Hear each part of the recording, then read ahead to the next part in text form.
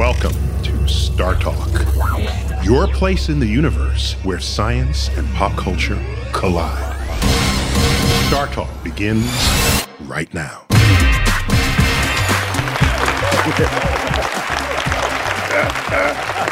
Chuck, nice. Welcome back. Hey, it's a pleasure to be here. So, you know what we're talking about today? I snared an interview with the one, the only, Arianna Huffington. So we bring in Professor Jeff Jarvis. Thanks for being on Star Talk. I feel like I'm going to get a master's degree just tonight. we have special certificates for that.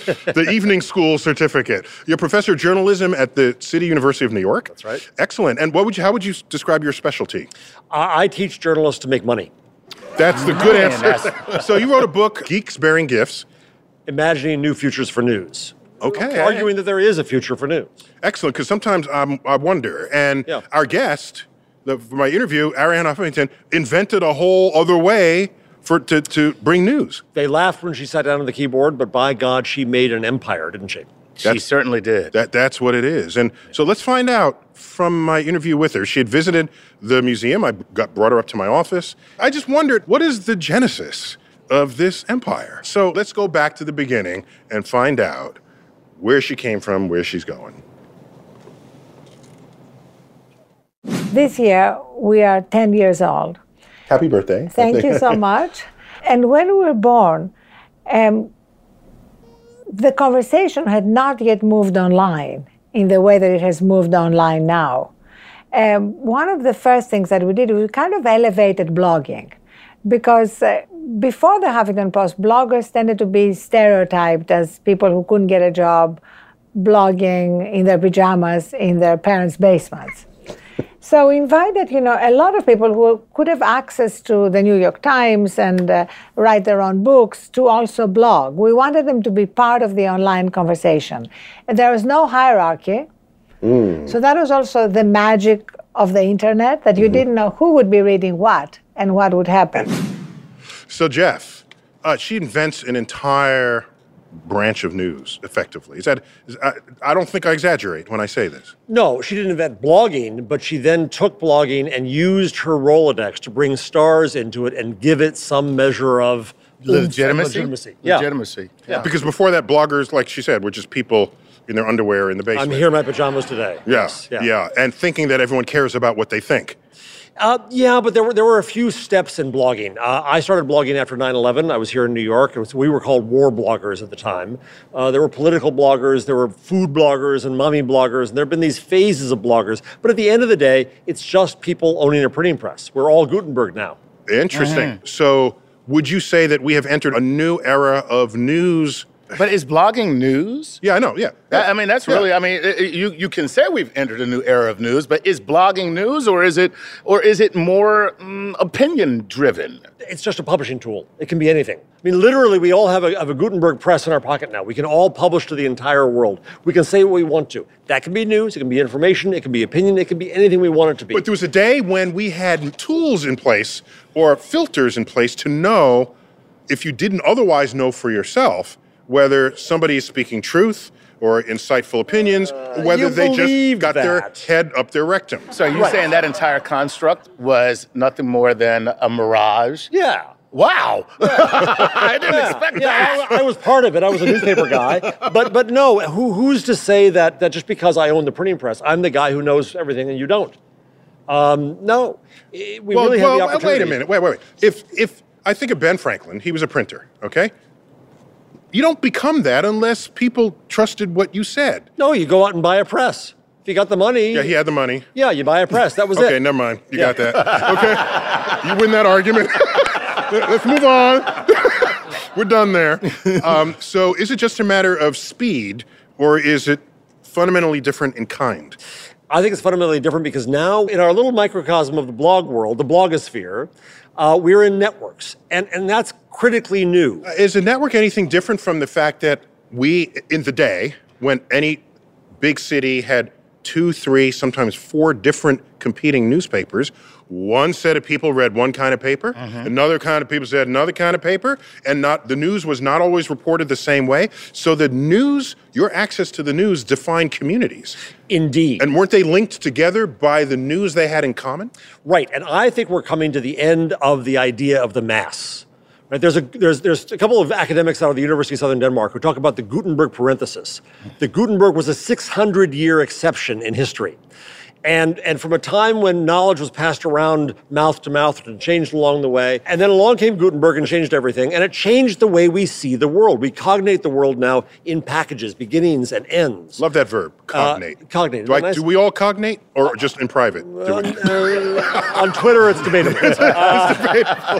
So we see the world differently now. Now we come to the other end, they argue, where now knowledge is passed around click to click. It's changed along the way, remixed.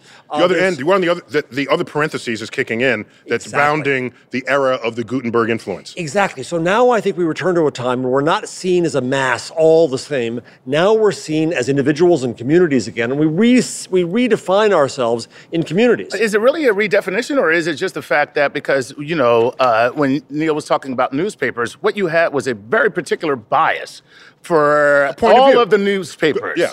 Okay? Polite way would be point of view, but it was really a bias. But it really is a bias, yes. okay? Yeah. And each paper had its own bias, and that's how they printed the news, according to that bias. And now what you find is, instead of that particular bias, people just seek out the news that they already agree with. And not only that, but let me add to that. You don't think so? You have little faith in your fellow man. No, go ahead. you're outnumbered 2-1 Actually, here. no, I'm a comedian. I have no faith in my fellow man. So here's the thing. So what Arianna also did was aggregate news. Mm-hmm. So that means she's picking news that she's collecting under this one umbrella. So when you talk about point of view, she could pick points of view that she likes. So tell me about aggregation as a movement in the internet age of news. Well, if you go to any story on Google News right now, there'll be 2,000 versions of the same story. And because we have this overabundance, you could argue, of content now, somebody needs to come along and find the good stuff. That's aggregation. It's not a bad thing. Okay, so here's what I wonder. If I'm a news source and I'm known for my aggregating, and everyone reads me, then who's going to pay for the people to be the investigative journalist? Oh, that's a very good question. If I'm sitting there just everybody is pulling together news, who is going to go out and get the news? Now, I asked Arianna that question. Oh, cool. Check it out. Right now, aggregation doesn't mean what you think it means, because if you do it right, and we do, you drive traffic back to the creator of the content. Okay. And that's really the key. That's the web of this. Yes, it's the web. So our promise to our readers is we'll bring you the best of the web. Even if we had tens of thousands of journalists, we cannot claim that we're going to produce the only worthwhile things for you to consume. So, okay, so that's a good point. That is a very good point. Right there. So let me ask you, though, what of rumors that people then treat as fact? What is your responsibility as a journalism professional to contain rumors becoming facts? That's what keeps us employed, right? You have a flow of information that's occurring without media anymore, and the journalists are here to add value to that, to debunk rumors, to confirm facts, to answer questions, to ask the questions that aren't being asked and answered. That's what a journalist needs to do in essence. I'm sorry. Have you seen Fox News? Did you define them as journalists? No. Okay. By the way, Fox is the majority owner of National Geographic Channel. Just to... Can we get them as an interest of full disclosure, as I said, have you seen Fox News? In the next segment, Chuck will be summarily removed by Men in Black. Right. No, so you see yourself as the keeper, I'm putting words in your mouth, as the keeper of the truth, selecting from this river of rumors or partial truths that which the public should receive as the filtered information. Not anymore. We are not the gatekeepers. Oh. We are not the holders of the holy temple of truth. Who's the gatekeeper? There isn't one. That's scary. It is a little scary. Yeah, I know. Yeah. No, there's all kinds of sources of information. There's all kinds of signals of authority and authenticity. And what do you do in the academe? You real academics, right? You use citations. What did Google do? Google came along and said if the content is more often cited, it's probably better content. It's probably more reliable. Except... Oh, wizard of the universe. You shall not pass. If I search Google for Flat Earth, it will find me every website in the world that celebrates a flat Earth. And I will think that my views are mainstream or that I'm not weirdly outside of the fray. Outside of the fray, because other forces are operating to feed my delusion. So, Professor Doctor, yes, it is your responsibility. It's Neil to you. It is your responsibility to blog more so you rise up. Put more good stuff on to drive the bad stuff down. Okay. Interesting. No, okay. So he put it back on me again. Yeah, I was going to say. The universe is on your get back shoulders. To work. I'll get to work on that now. Well, when we have sort of high-profile guests like Arianna Huffington, for Star Talk, I always like asking them whether science played any role in their lives, either good or bad, because we're a science show, and I like seeing what those forces of nature are. So we'll be checking that out when Star Talk comes back.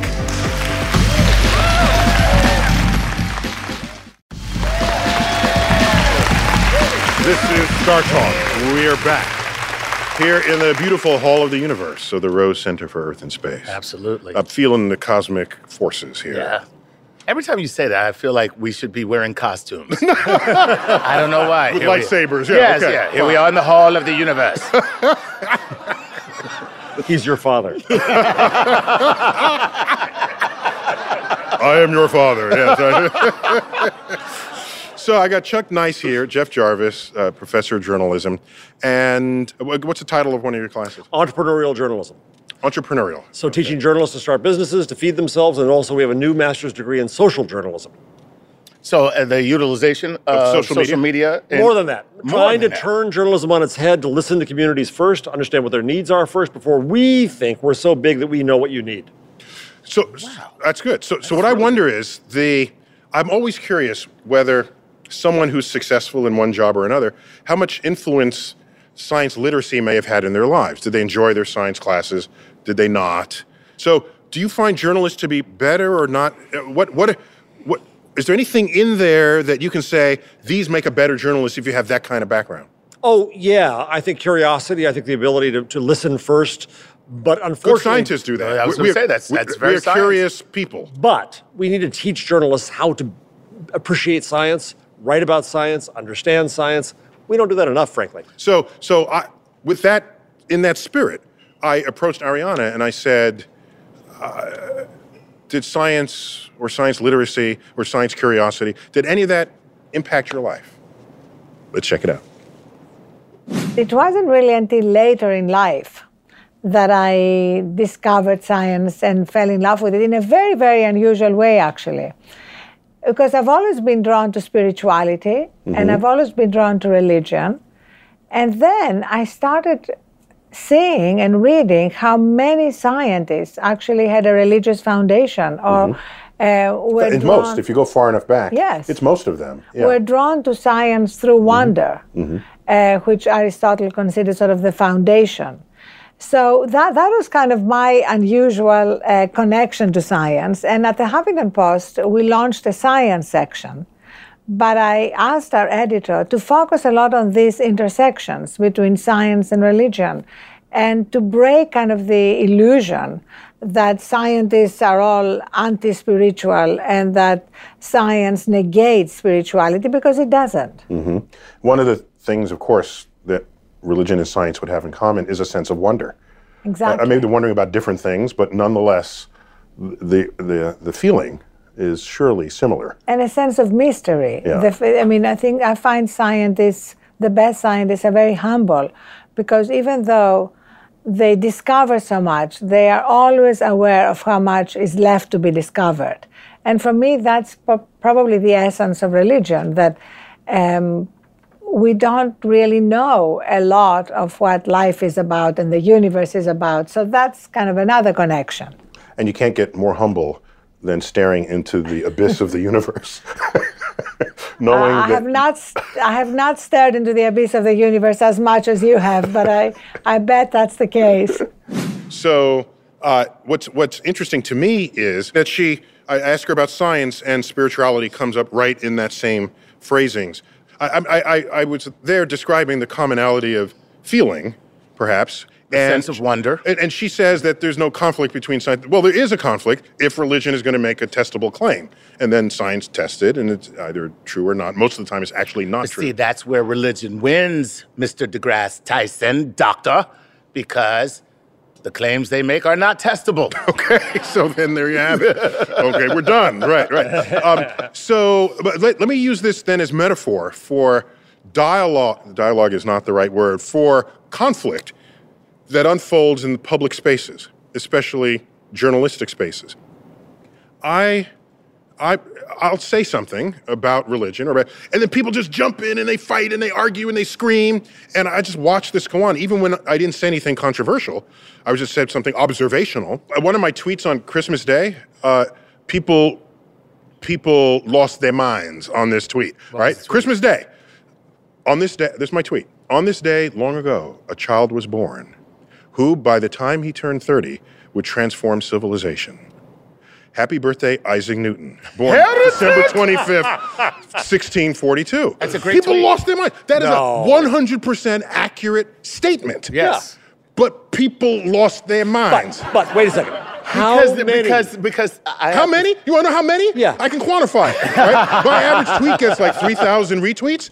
Average. And a good tweet might get 10,000. That tweet on Christmas Day got 81,000 retweets. You know why? Because a media source online, one of your people, had a headline that said, Tyson trolls Christians on Christmas Day. And I'm thinking, if I'm just blogging about Isaac Newton. This is my man, Isaac Newton, who actually has the benefit of actually having been born on Christmas Day. Which, by the way, Jesus was not. Jesus was not. So it was. Which is what makes the whole thing so great. That's what I'm saying.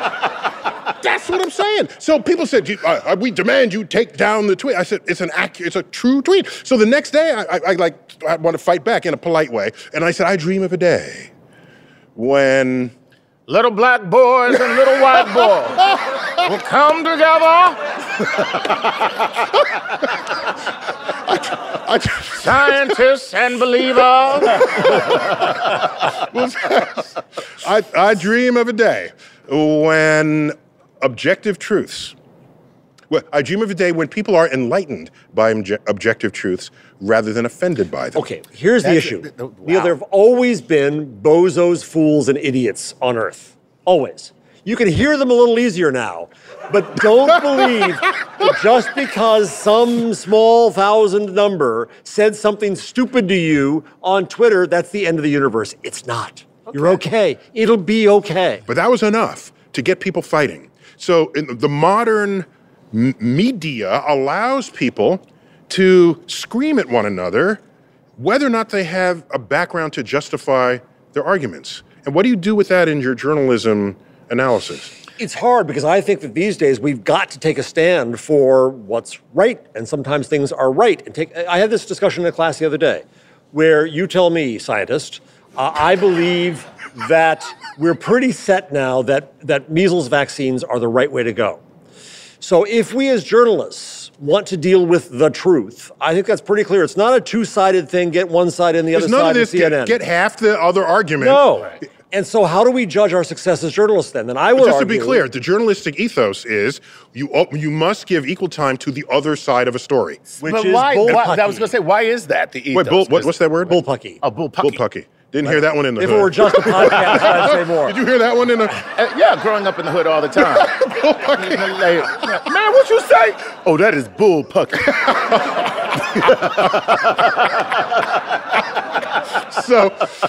So we entered a digital era, post-Gutenberg era. Is that fair? Yes. We're on the other side of that parenthesis. Yes.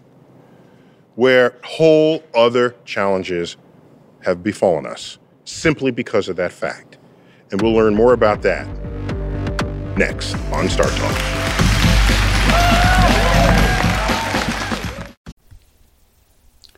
This podcast is supported by FedEx. Dear small and medium businesses, no one wants happy customers more than you do. So you need a business partner just like you, like FedEx, who understands your passion for serving your customers because they have the same commitment towards you.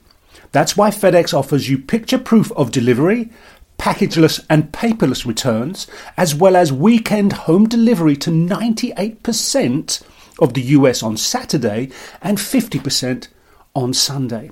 See the FedEx service guide for delivery information. What's more, FedEx Ground is faster to more locations than UPS Ground. Trust FedEx for timely deliveries. See what FedEx can do for your business. Absolutely, positively FedEx. Whether you're a family vacation traveler, business tripper, or long weekend adventurer, Choice Hotels has a stay for any you. And that's good, because there are a lot of me's. Choice Hotels has over 7,400 locations and 22 brands, including Comfort Hotels, Radisson Hotels, and Cambria Hotels. Get the best value for your money when you book with Choice Hotels. Cambria Hotels feature locally inspired hotel bars with specialty cocktails and downtown locations in the center of it all. Hey, that's me. Radisson Hotels have flexible workspaces to get the most of your business travel and on-site restaurants. That's me too. And at Comfort Hotels, you'll enjoy free hot breakfast with fresh waffles, great pools for the entire family, and spacious rooms. Hey, that's me too. I guess I'm just going to have to stay at all of them. Choice Hotels has a stay for any you. Book direct at choicehotels.com, where travel comes true. Star Talk is back. Chuck Nice, Jeff Jarvis, professor of journalism.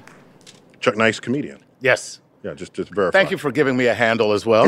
Sorry. It's just Chuck like Nice. Chuck Nice, some dude that was out on Fifth Avenue. I like Professor of Comedy. Professor of Comedy. I'm going to let you keep liking that. There you go. Because I can't claim it. So what we want to explore here is we've got this digital age. So information is instant. People can celebrate in an instant. People can argue in an instant.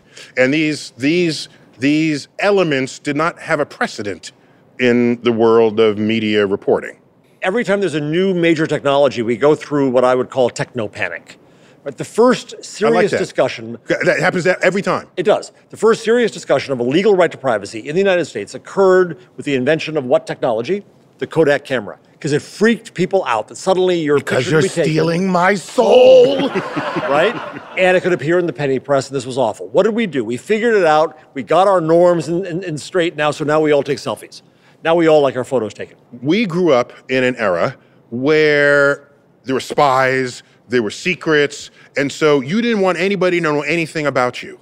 Now we have a next generation of people, anyone 20 and under, where everybody knows everything about them. That's true. They've got pictures at parties, flashing each other, doing shots, and these are pictures that are now permanently available on the internet. Okay, but what's wrong about that, Neil? At some point... I was just observing Did you ever do anything embarrassing as a child? No. I know you did. You did. Yes, but I had the good sense to make sure that no cameras were there. We all did embarrassing things when we were younger. What's wrong with this picture of taking it out on you when you're older? It means you're intolerant. I think at some point we become a more tolerant society. We recognize that everybody has their foibles, and we'll learn from that. But you know what happens? Because we create our own online presence, it's not created by someone else who took a picture of us. We can paint whatever image of ourselves we want, whether or not it's accurate. So I brought up that topic with Arianna Huffington. Let's check it out. If you look at the way people use social media, a lot of it is artificial. As someone said, there is no human being who is as happy as on Instagram, no human being who is as upset, outraged, and miserable as on Twitter, and nobody who is as employable as on LinkedIn. So everything is an exaggeration. So there is a little bit of a manufactured identity. Mm-hmm. It's always me and the sunset, me and this fabulous meal, me smiling, but nobody has a life that's entirely like that. It's true. If I see an awesome-looking platter of food, and I'm taking a picture of that. But there are also times... Look what I'm about to eat. But there are times when you have a fabulous meal, and there are times when you may be upset about something. You don't take a picture of you being upset. Then she just wrapped that up right there. Yeah, that's exactly what we were talking about. But that is human nature. We show our best selves no matter what. That's why I got you that. But will we mature out of this to come to a world where we are more honest with one another? There's no guarantees either way, but I hope so. I think it's possible. I think because there's value in that. There's value when you find the person who has the problem you have. You can share that with. You can understand. Where's the value in someone thinking I'm less than what I want to make people think I am? Where's the value in that? Right. Because at some point, you're not your true self and you'll lose credibility. But see, that's the whole point of actually being online. I don't want to be my true self. That's why my online dating picture is not me sitting on the edge of the bed clipping my toenails. Aren't you married? You know, oh, I am for 17 years. But you understand, like, nobody does that. Just like, Right. you know, nobody takes a picture of themselves clipping their toenails just like, call me. You know? Because... But at some point, we need credibility as human beings with each other. And I think that's what's going to come out on the internet. I think we're going to be real with each other. Or else we're just a whole bunch of comedians. Wow. Oh, ooh, whoa. Oh, so there's another sort of emergent force out there. It's not just people who are creating a version of themselves that isn't real. A new species of life has arisen. The internet troll. And I wondered, what will Arianna do? Right? How does she handle trolls? I wondered that, because she's got a whole empire. Surely there are trolls moving in and out of her situation. So I asked her that, and we will get to that part of the interview when Star Talk continues.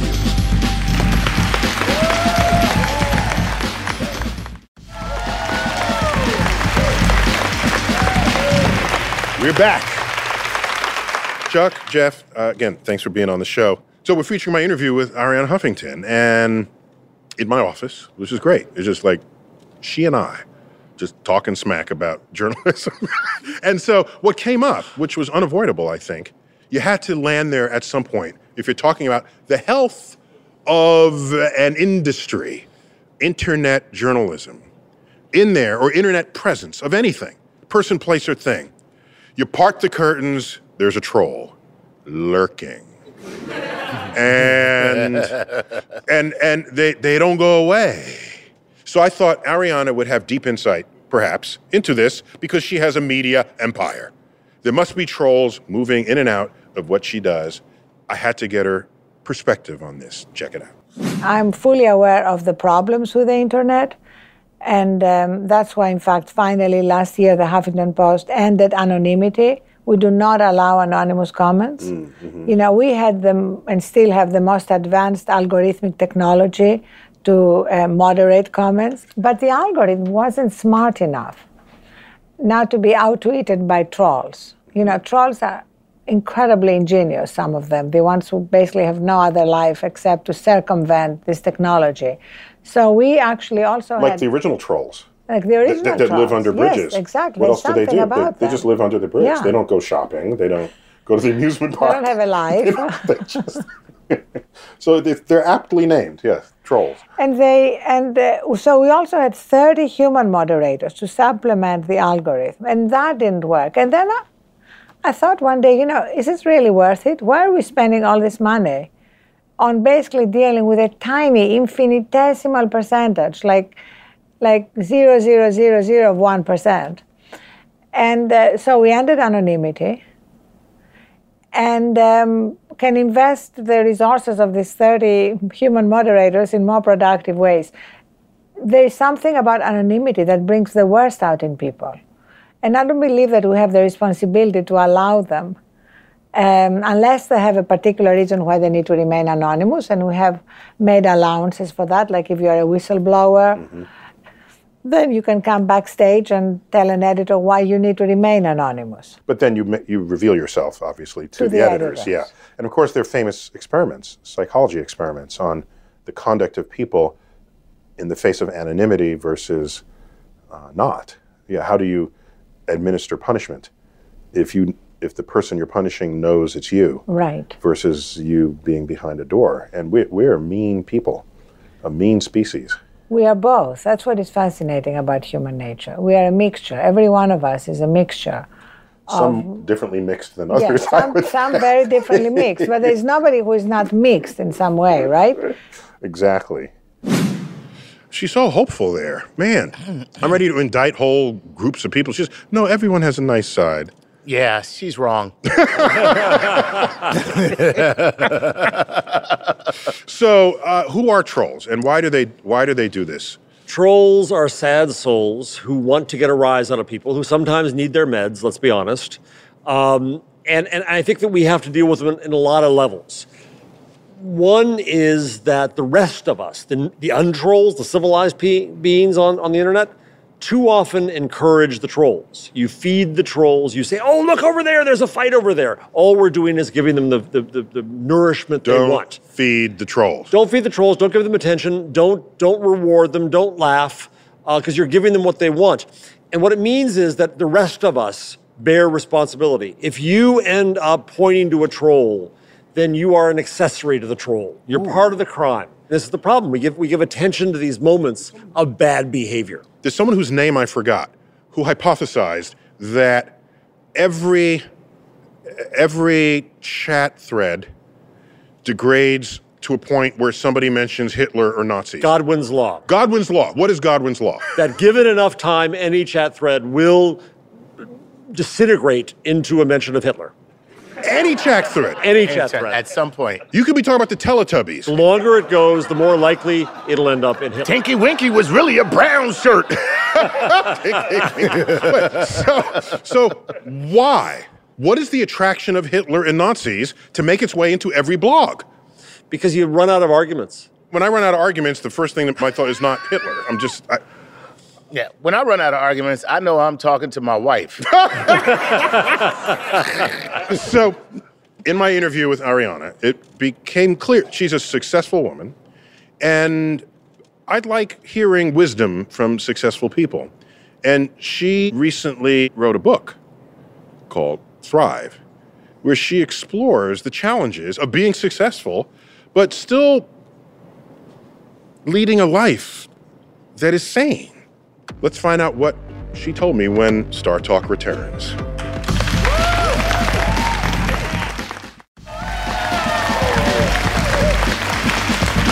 Cool. We're back. Hall of the Universe. Chuck, Jeff, good to have you. Good to be here. Yeah. So where did we leave off? We've got my interview with Arianna Huffington, and she actually published a book called Thrive.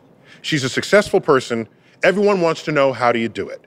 And you know, she had, I don't want to quite call it a secret, but she has a revelation. The revelation is, in our Western society, there are basically only two measures of success. One of them is wealth, the other is power. In our society, if you have those two, you are considered successful, no matter what else might be true about you.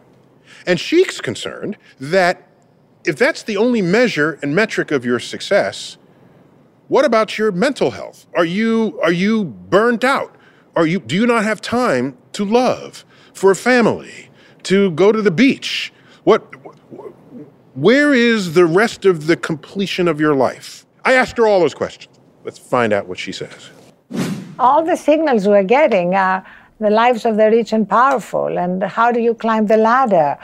And so people, as a result, are living now under the collective delusion that burnout is the price you have to pay for success. So that's really why I wanted to write the book. And then I looked at the science, and all this ancient wisdom is validated by modern science now. The ancient wisdom about the importance of renewal and sleeps and dreams and meditation, or whatever you want to call it, prayer, mindfulness, whatever word you want to use, that time to be alone, to be silent, to be connected with ourselves. So now we have had an explosion of science around these things. I mean, we've had Richard Davidson at the University of Wisconsin using MRIs on the brains of Buddhist monks to demonstrate the plasticity of the brain and the generation of gamma waves, and to show that giving is a shortcut to happiness. I mean, that sounds like a cliche, but now you have science proving it. Yeah, so she's on a roll there, right? She's ready to redefine success. And do I get agreement that we live in a world here in America today that if you said, last night I got only 2 hours of sleep, I was working all day, you say, that's a hard-working person. You'll go far. You'll climb the ladder. You'll succeed. This is how we treat it. And that's because people, they don't realize that that's Not true. But my father has passed away, and he was a workaholic. And that is a real disease, just like any other addiction. Mm-hmm. He was a man who felt like he had to be defined by what he did, and so he just worked. Arianna had mentioned sort of Buddhist meditation as a thing you might fold into this, and I had to take her to task on that, but I think she had a good answer. Let's see how that shook out. I can't wait. The Buddhist monks are not inventing airplanes. They're not inventing computers. They didn't invent much that I know of anything of what we call modern society. They're not the ones who invented the internet. It's a bunch of restless people who were not getting much sleep and who were not meditating, perhaps. But here's the thing. In the book, I quote a lot of the people who created the modern age, like Steve Jobs, mm-hmm. who said that his best ideas that led to the iconic Apple products came after Zen meditation because, and I'm quoting him, he said, that's when I could hear subtler things. It's not going to be while you're processing your email or while you're dealing with all the distractions of modern life. It is inevitably going to be in a moment of quiet. I mean, and if you look through science, Newton came up with the theory of gravity while in a contemplative mood. Yeah, he was not having tea in his garden. He wasn't partying. He wasn't doing email. Right. And we have so many examples like that. So it's not that we should all just meditate. It's that this aspect of introspection should be part of our lives. Absolutely. I mean, and that way we can still invent the internet in a moment of meditation. And develop. But of course, if all we did was meditate, nothing gets invented. Of course not.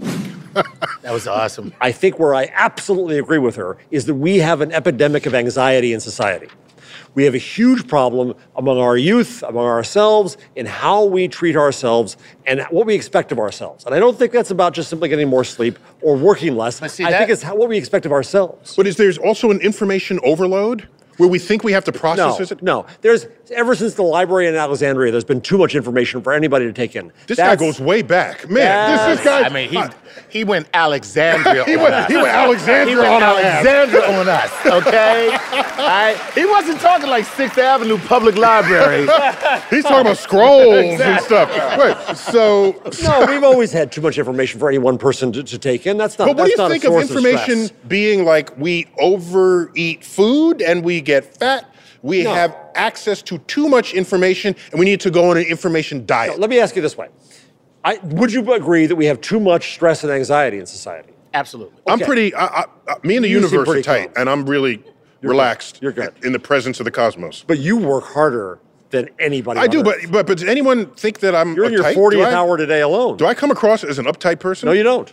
No. So how do you do that? And this is the way I feel. It really is about what works for you. Yes. And so I do agree with the stress and anxiety that puts you in a position where other things will not work. Sleep doesn't work, relationships don't work, and it really is due to stress and anxiety. It's also about doing something that makes you happy. True. Now tell me this. Comedians have a reputation for being internally sad people.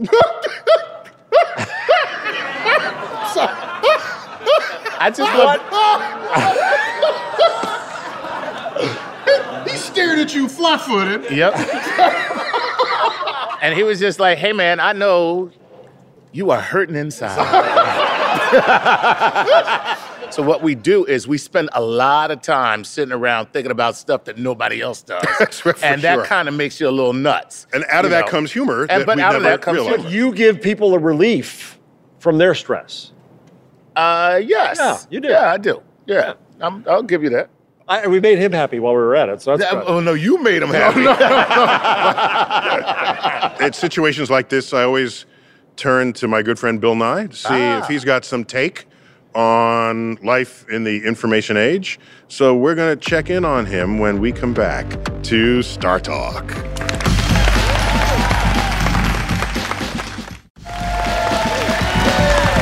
Welcome back to Star Talk from Manhattan, New York City, North America,